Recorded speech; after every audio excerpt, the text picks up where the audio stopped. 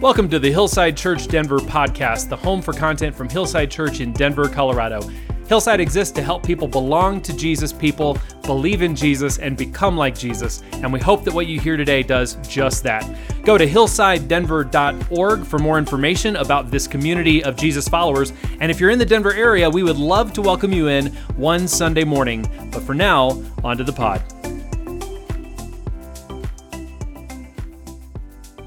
We are continuing on in our series, Gather. We're talking about the gathered church. Why we gather as a church, what is important about gathering. Last week we talked about the feasts of Israel, these 7 feasts, which are really 3 high holy days that you go to Jerusalem, and why God called people to do that and what it means for us as the church. Today we take a look at the very first gatherings of Christians in Acts chapter 2. And so Terry's going to come and read the scripture for us. I'm trying to buy him time to grab his Bible real quick because Terry was being friendly. But Terry's going to come and read the scripture for us, and then we'll jump in. Thank you. Good morning.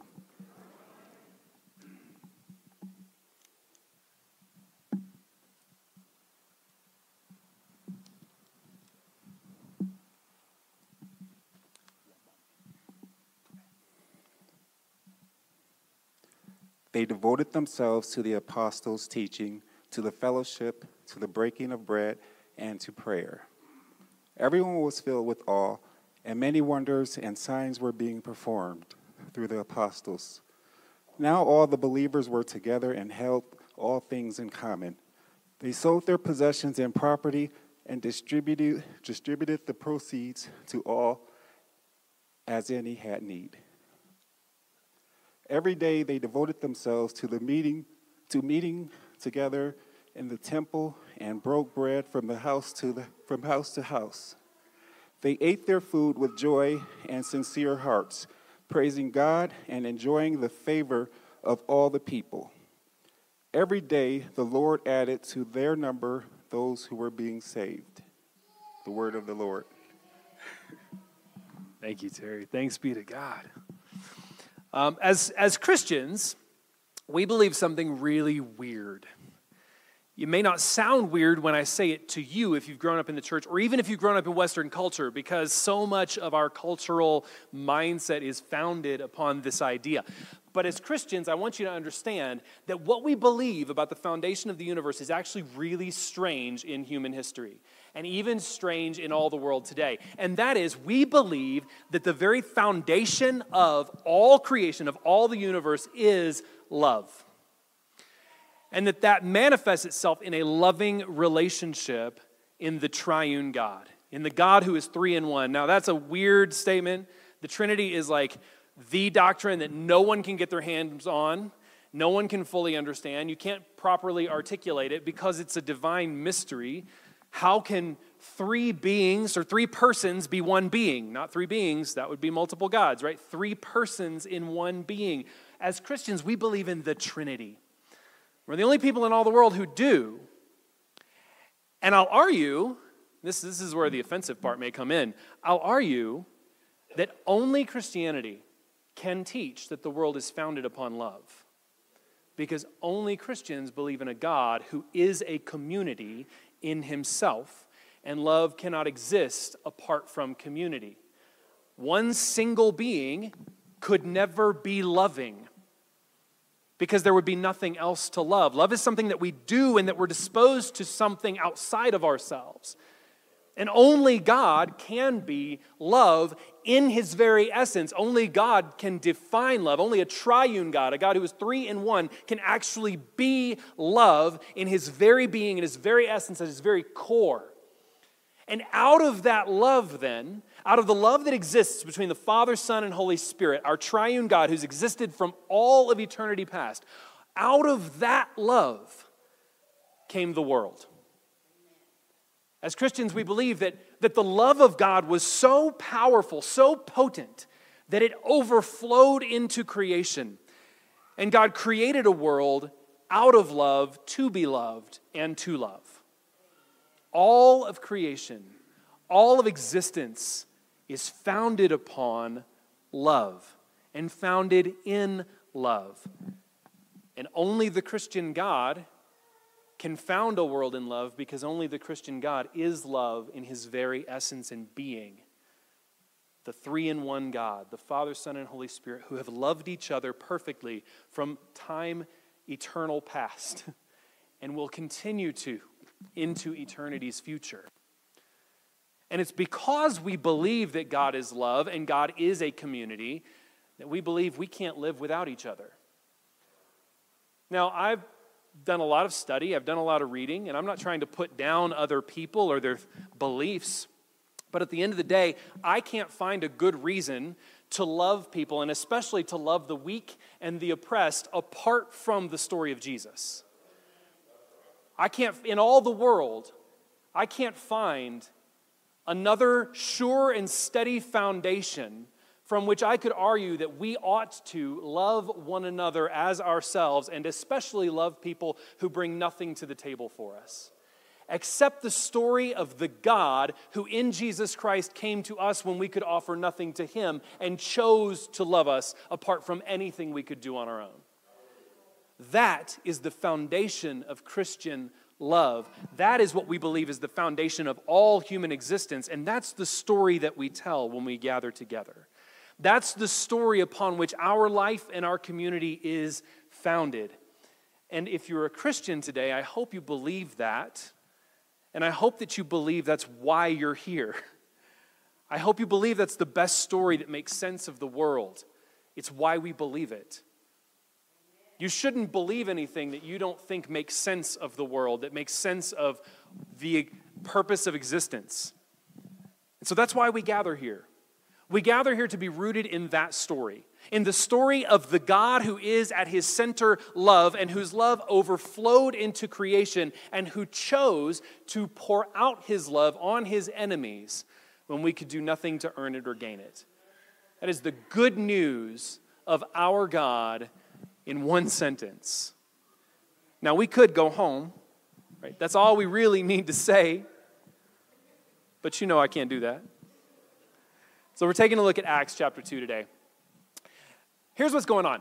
Terry read for us this description of the earliest Christians, the description of the very first church gathering in the city of Jerusalem. But you need to know what was going on before that. You got to know why we get this picture of the church in Acts. Now, the Apostle Peter, kind of the lead apostle at this point, the guy who's kind of been tasked with taking up the other apostles and leading them, probably because he was the oldest, probably because he was, well, maybe he was the most mature, maybe just he was the oldest, right? We know he was married, he probably had kids. Most of the other disciples are like teenagers at this point, right? And so Peter stands up on the day of Pentecost. Now, last week, if you were paying attention, Pentecost is one of those feasts of Israel that God prescribed for his people back in Leviticus 23. It's the Feast of Weeks. It's 50 days after Passover, at the end of the harvest season when everyone gathers together in Jerusalem to celebrate the harvest. This is probably the most joyous of the feasts because you're celebrating the work being done, the work being completed. You're celebrating the harvest coming in. People have gotten their income for the year. People have gotten their harvest for the year, and they're excited and they're celebrating. And at this feast, people from all over the Roman Empire, Jews from all over the Roman Empire, came to Jerusalem to celebrate the Feast of Pentecost, the Feast of Weeks, to celebrate the harvest. And at that gathering, the Apostle Peter stands up and he begins to preach a sermon. And in this sermon, he tells the story of Jesus. He tells the story of his rabbi who only weeks before had been crucified and rose again. And at the end of that sermon, all of these Jewish people from all over the Roman Empire come to Peter and they say, what do we need to do? Like, there's something stirring within me. This story that you've told me makes sense of the world. It makes more sense than the story I've been believing. So what do I do in response to it? And that's where Peter says, repent and be baptized.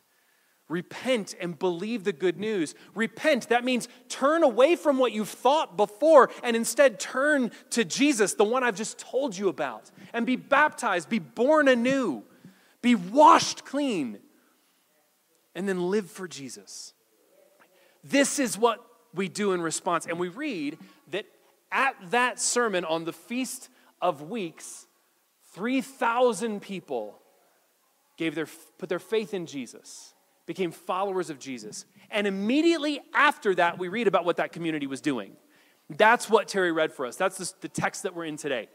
Immediately after that, we see, what are these early Christians doing? What do they do together? And that's where we come to our text. So in 42, we read that they, that is the followers of Jesus, who are still in Jerusalem, they devoted themselves to the apostles' teaching, to the fellowship, to the breaking of bread, and to prayer. These are the four things that followers of Jesus did when they gathered together right at the very beginning. And these are the four things that honestly the church has been doing and should be doing all the time. Now, I want you to understand something, though. This is not a formal church gathering. This is not a Sunday morning service. This is not something that was organized and put on for people. This is just what they did. They loved Jesus, and because they loved Jesus and one another, they wanted to be together. And so they gathered together. This wasn't a formally organized thing. This wasn't some show up here at 10 a.m. and then by noon we'll promise to have you home for lunch. Right? This was an overflow of the love that people had for Jesus and one another. They said, because of this love, because we have been saved, because Jesus has come for us, now we just want to be together. And when they got together, this is what they did. They devoted themselves to the apostles' teaching. Now, what were the apostles teaching? They were teaching what Jesus had taught them. It's that simple. What did the apostles have to teach? All the things Jesus had been telling them while they were walking with and living with him. They were following him as a rabbi. They were learning to become like him. They were being rooted in his teaching and in his lifestyle. And so as this church gathered, as the people got together, they devoted themselves to what the apostles were teaching about Jesus. What did Jesus say? What did he tell us to do? How did he show us to live? How did he fulfill the scriptures that we already had? And so they devoted themselves to the apostles' teaching. They devoted themselves to fellowship, to being together. This is really nothing more than being together and loving each other. That's what the fellowship is. It's just hanging out. It's just being together. And listen, there were Jews in this gathering from all over the Roman Empire. These people didn't always like each other. They didn't always get along. These people had different cultural customs, different languages. They were brought together across cultural lines. Yes, they were Jewish, but that's pretty much all they had in common. Even the way that they had practiced Judaism was different from place to place.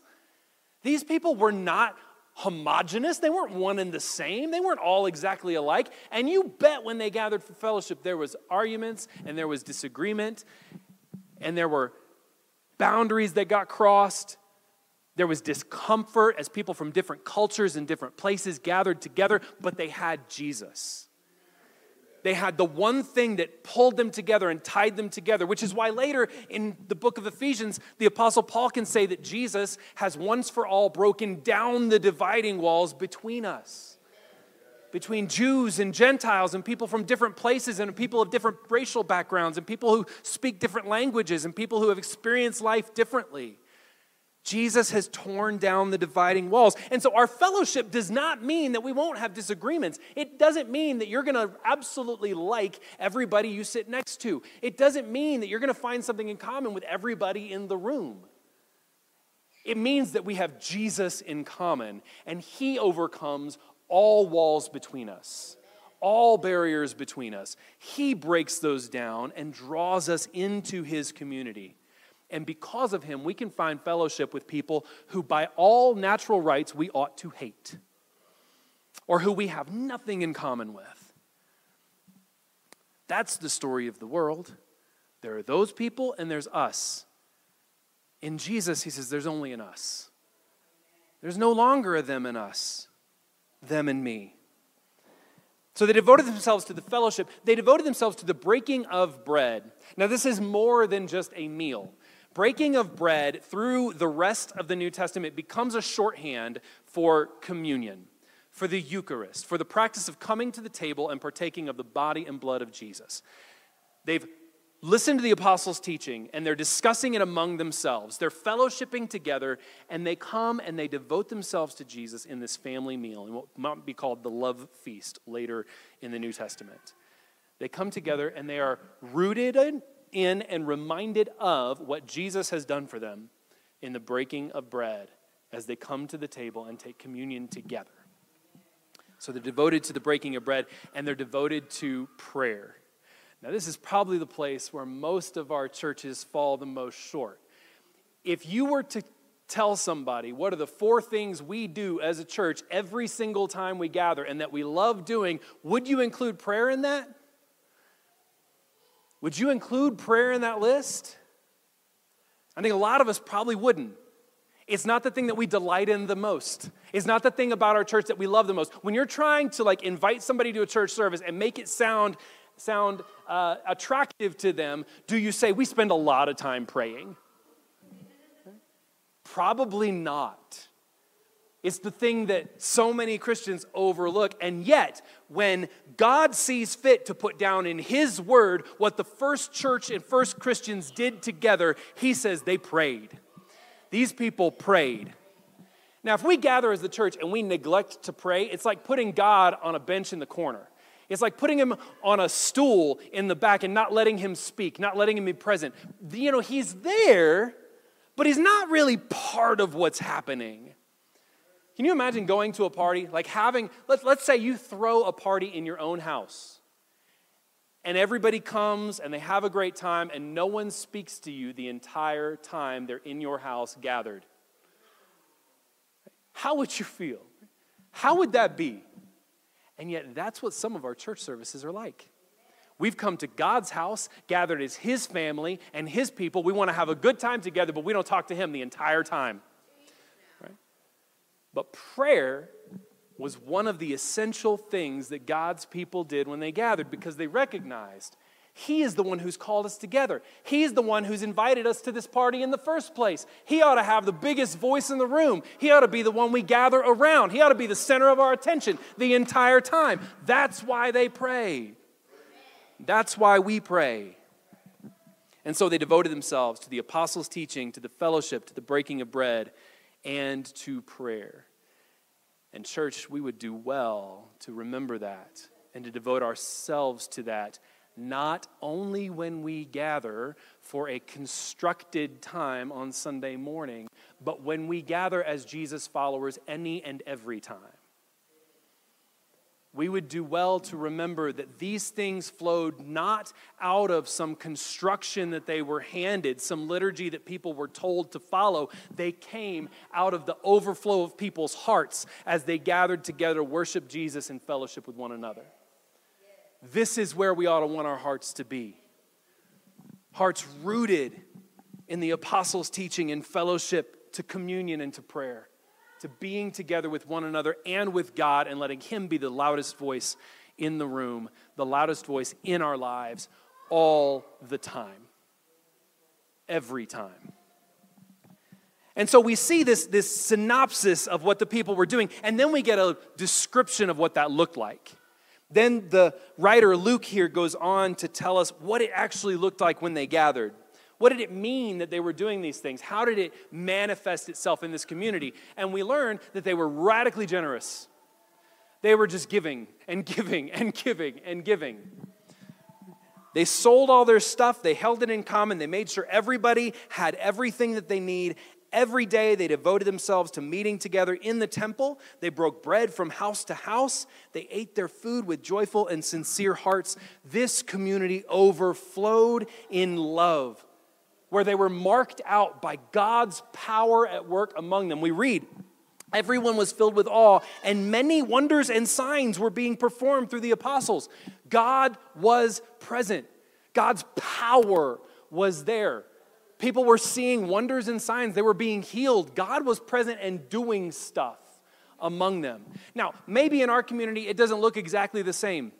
Maybe the miracles and the signs aren't exactly the same. Maybe they should be, and we just haven't pursued that. We haven't asked for it.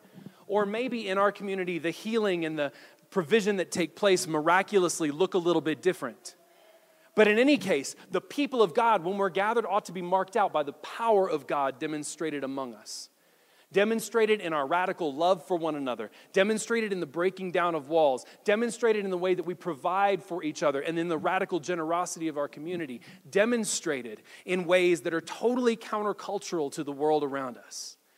But the power of God marked out this community. Signs and wonders were being performed by the apostles. And generosity marked out this community. All the believers were together and held all things in common. They sold their possessions and property and distributed the proceeds to all as any had need. Now, this wasn't a compulsion. This wasn't some law that came down that said, hey, you got to sell all your stuff and we're going to hold it together. This was not a requirement of being part of the community. It's what people did when they learned how to love each other. It's what the heart was moved to do when people looked at one another and said, wait a minute, I've got more than enough, and my brother over there can't eat tonight. I'm covered, I'm good. But that family over there is struggling. I've got all I need. But I see needs in my community, and to them, that was unjust. Now, I know we live in a world of private property where don't step on my property rights, don't step on my stuff, don't tell me what to do with my things, preacher, don't tell me what to do with my stuff, pastor. And yet, when we are moved by the love of Christ for our neighbors in need, if we are not moved to generosity, we have to ask if we're really looking at them the way Jesus does. When we see ourselves doing well, with more than enough, and we see neighbors in our own community struggling to make ends meet, and we are not moved to compassionate generosity, we have to ask Jesus, am I seeing them how you're seeing them? Am I seeing them the way you are? Would you move me to generosity? I'm not trying to lay a burden on anybody. Lord knows it is hard to figure out what the right and responsible thing to do is so often. It is hard to know how to responsibly care for one another and be compassionate without hurting people, to be honest. But if we're not moved with compassion, we have to ask where our hearts are.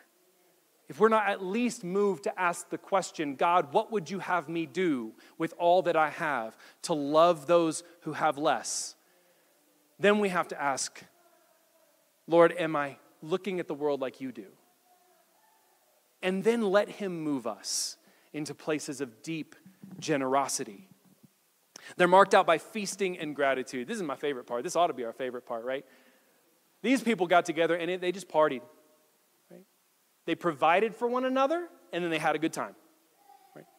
They were breaking bread from house to house. They're having meals with one another. They can't get enough of each other. Now, let me be honest. Right? There are times when, if we have an event on Saturday, I know people aren't coming on Sunday.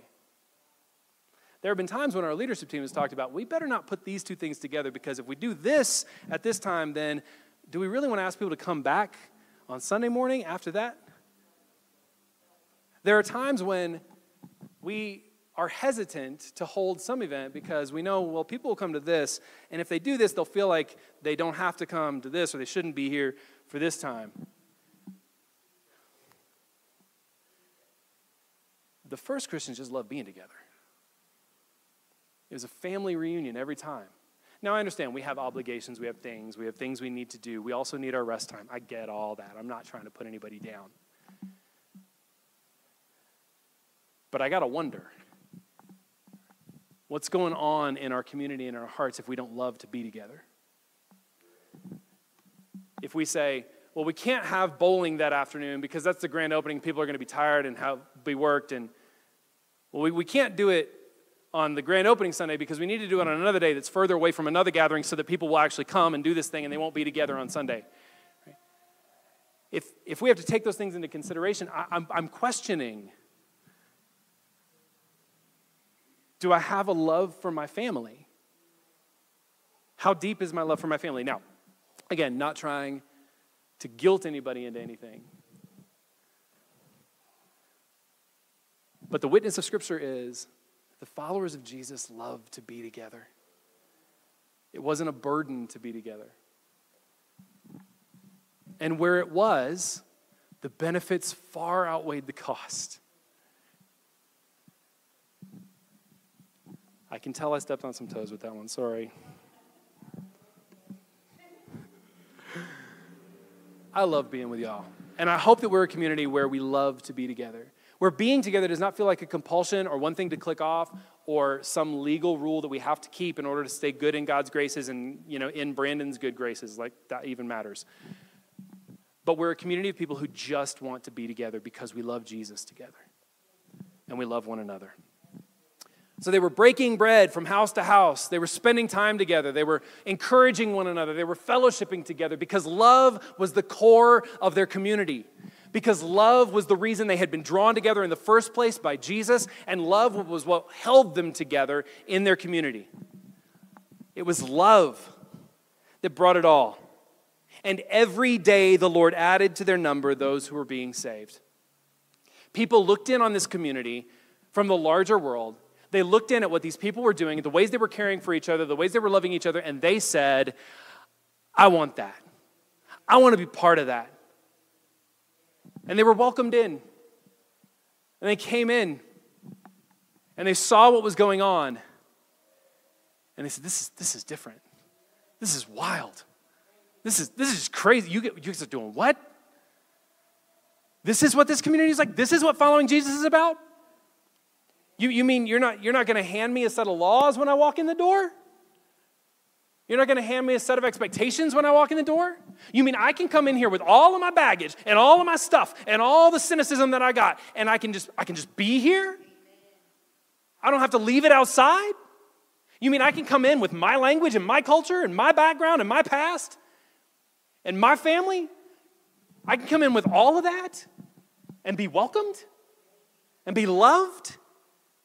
That I can sit at table with you? Now, this is what you got to understand how radical this was.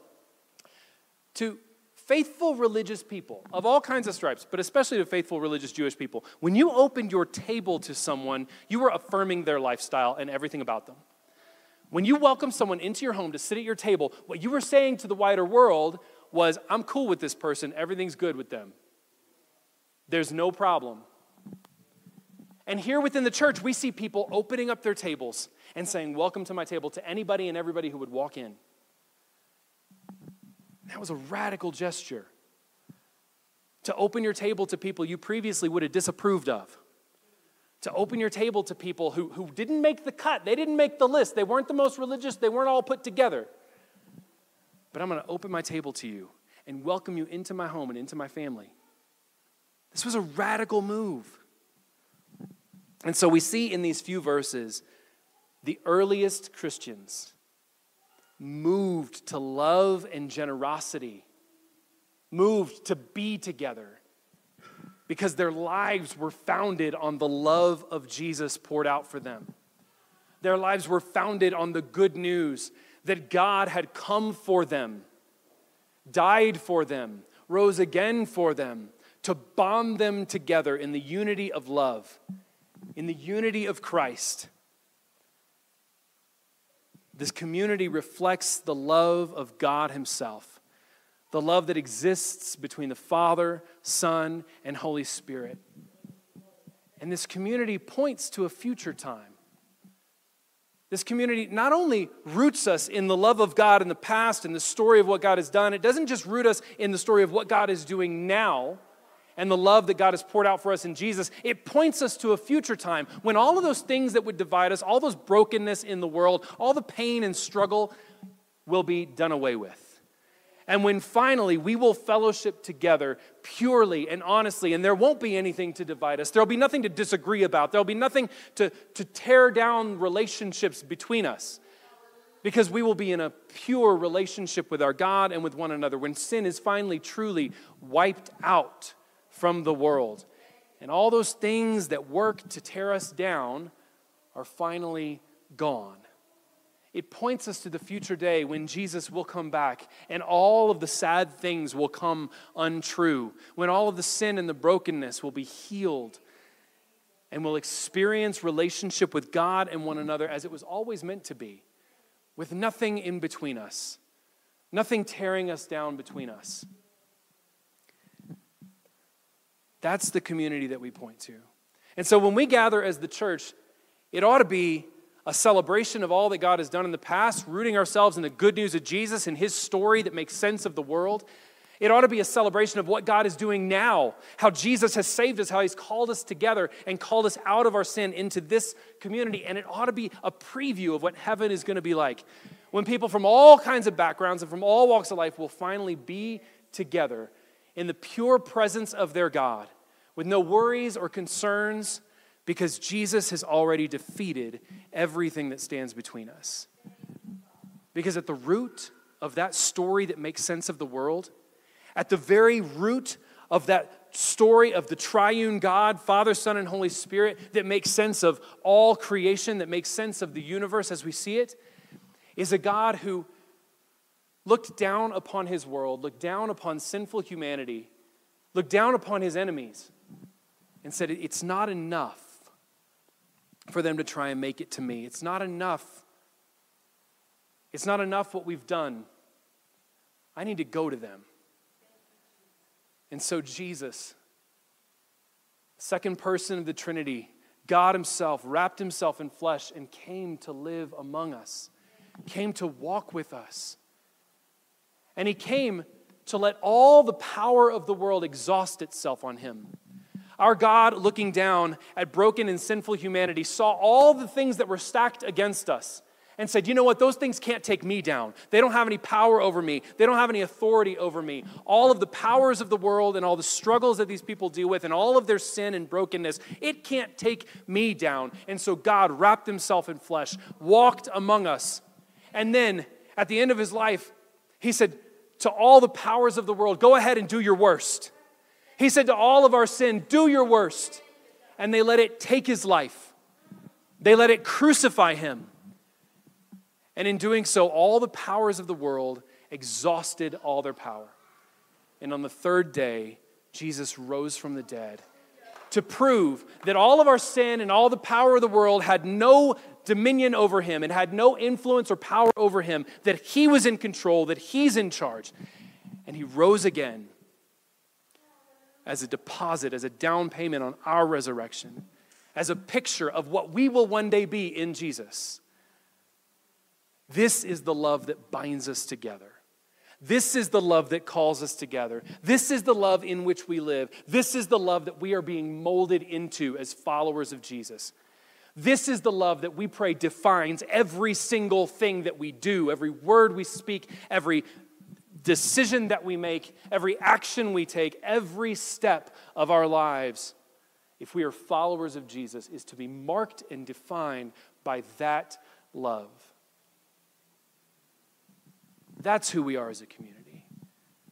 That's what the church is. That's why we gather, to display the love of our God, to point to the day that he will one day make all things right. And that's why we come to this table. That's why we come and we partake of the body and blood of Jesus. And we don't believe that the bread and the cup become the literal flesh and blood of Jesus. But we also believe that this is far more than a symbol. That God is truly present in this act.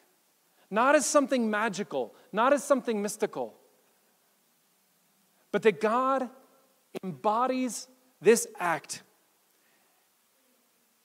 That he works through it to make us more like Jesus as we remember what Jesus has done and who he's calling us to be, who he is empowering us to be through the presence of his Holy Spirit.